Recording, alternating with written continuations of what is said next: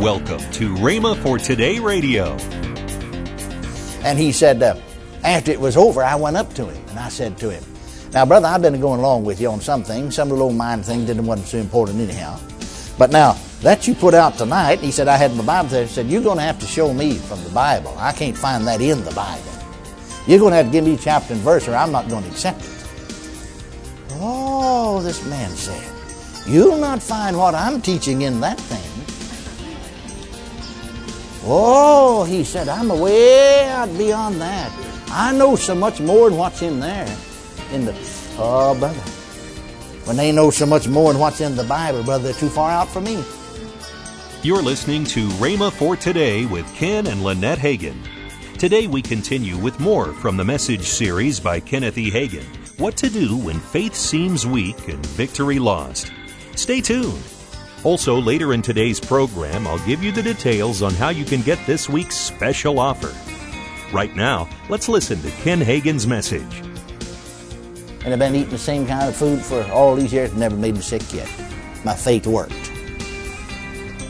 You see, because it was something that's necessary. And the Word of God does teach that it's sanctified by the Word of God and prayer.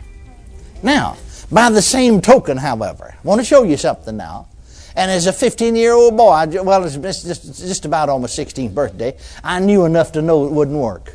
Nobody told me, but just knew it. Now, by the same token, from the time that I was 4 years old till I was 15 years old, I drank coffee.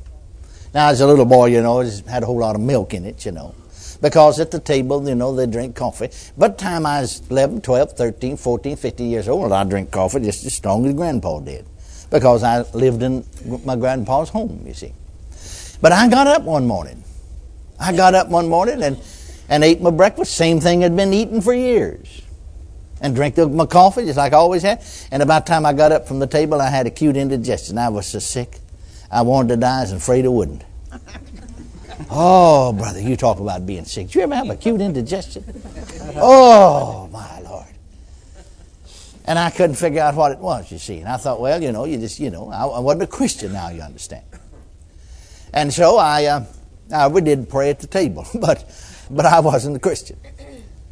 And so I, just passed it by. It's just, it's something, But the next morning, the same thing. Just as soon as I finished breakfast. Because really, that's the only time I drink coffee is breakfast. I didn't know it. Well, I left everything else off because I didn't want to give up the coffee. I left this off, and I left that off, and I left the other off. And it finally, as a last resort, I left the coffee off. And the moment I left it off, I was all right. Never did have another. Never another one. Never had another one. See? Well, I thought maybe it's because I drank too much of that coffee, on an empty stomach before I started eating breakfast. So I eat my breakfast first and then drink my coffee. Still as sick. Well, and then I eat my breakfast and just took a little sip along. Still as sick. The only way I could do is just leave it off. See?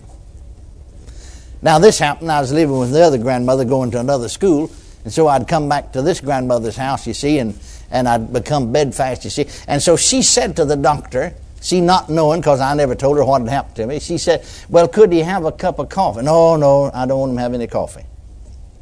Well, she said he's drank coffee all his life. Oh, well, now, if he's drunk coffee all his life, then it'd be all right just at breakfast to give him a weak cup of coffee.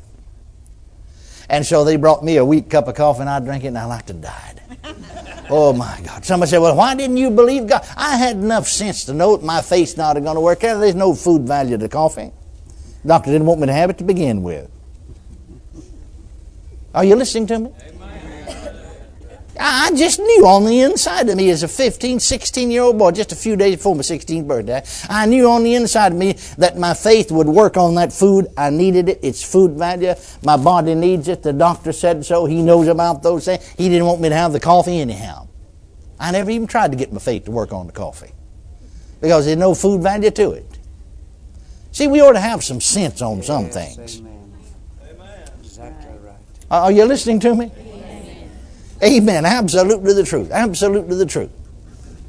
So I didn't even try. I knew my faith wouldn't work on that deal, and so I never even tried to get it to work. But it did work on the food. I didn't get the least bit sick. I could eat anything in the world. Anything in the world. Amen. fellow said to me, we was having a seminar there in Tulsa one time. This fellow came over to visit another fellow that was visiting us because they was in business together one time, businessman from Fort Smith, Arkansas. Well, we had already been invited, my wife and I, and this other man that was visiting us from California, had been invited to another businessman there in Tulsa's home after the service. It's wintertime, you see. Seminars we're having there in Tulsa, and there's going to have chili. And so this man was invited, he and his wife also, from Fort Smith, see.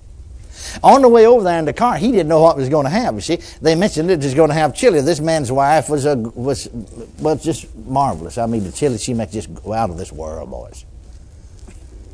And this man in the car spoke and said, man, I can't eat that chili. What am I going to do? Are they going to have anything else? No, I'm going to have anything else. That's it. That's how Rita was going. We knew we'd sampled her chili before, you see. We got all this stuff. Oh, this businessman from Fort Smith said, I can't eat that. I have ulcers of the stomach. I can't eat chili. I said, brother, don't you bother about it at all. I know he told me several years afterwards. He said, you know, I almost questioned that, but I said, well, no, I won't doubt it. He said it, I won't doubt it. I said, no, sir, I'll sanctify it, and you can eat all you want. I'll have an effect on you. And he told me years after, he said, you know, Brother Hagin, I ate that chili. I ate another bowl, and I finally wound up eating 3 bowls. Never had any effect upon me. And not only that, but from that day to this, I never had another symptom of ulcerated stomach. Now, see, we got a right to believe for that. See, we got a right to believe for that. So have enough sense to know where your faith, where it will work and where it won't work, and don't get out beyond the Word of God. You're in trouble when you get out beyond the Word of God. That's the thing that bothers me about a lot of people going around teaching a lot of things, some new revelation, so on and so forth. Friend of mine, I knew this. I didn't hear the man teach, but I was in this man's presence on one occasion. He came in to visit one of my services. Somebody that was conducting the meeting recognized him and asked him to say a few words while he's up talking. I knew in my spirit, this guy's not right. He's not for real. I don't mean now we got a spirit of criticism. We shouldn't have that and fault finding.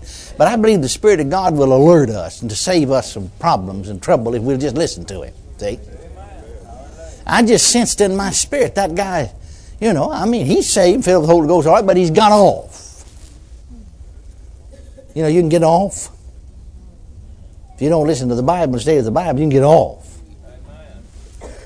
Well, he went from where I was preaching in the process of time to another large city and was having some meetings teaching. He was a teacher.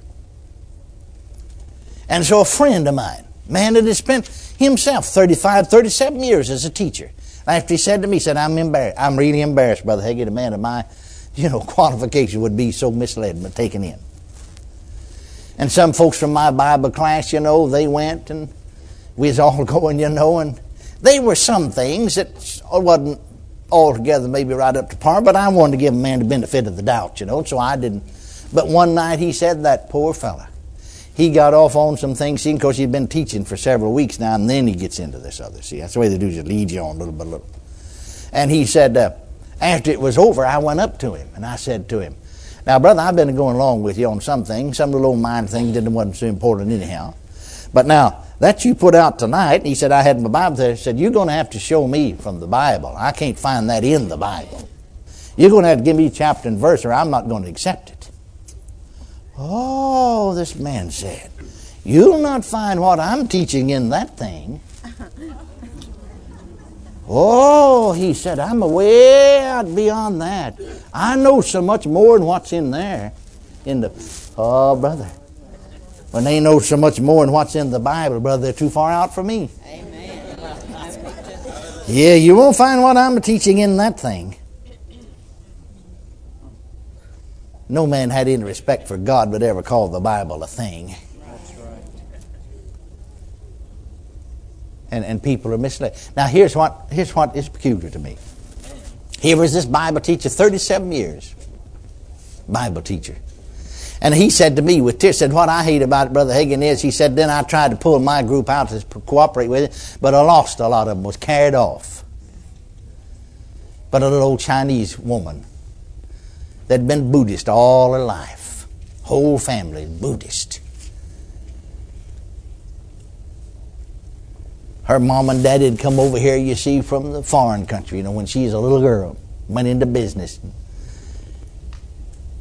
Now the girls are running the business because the man and the woman's old, aged. Make their home with it, but her mama was sick. Doctors couldn't help her.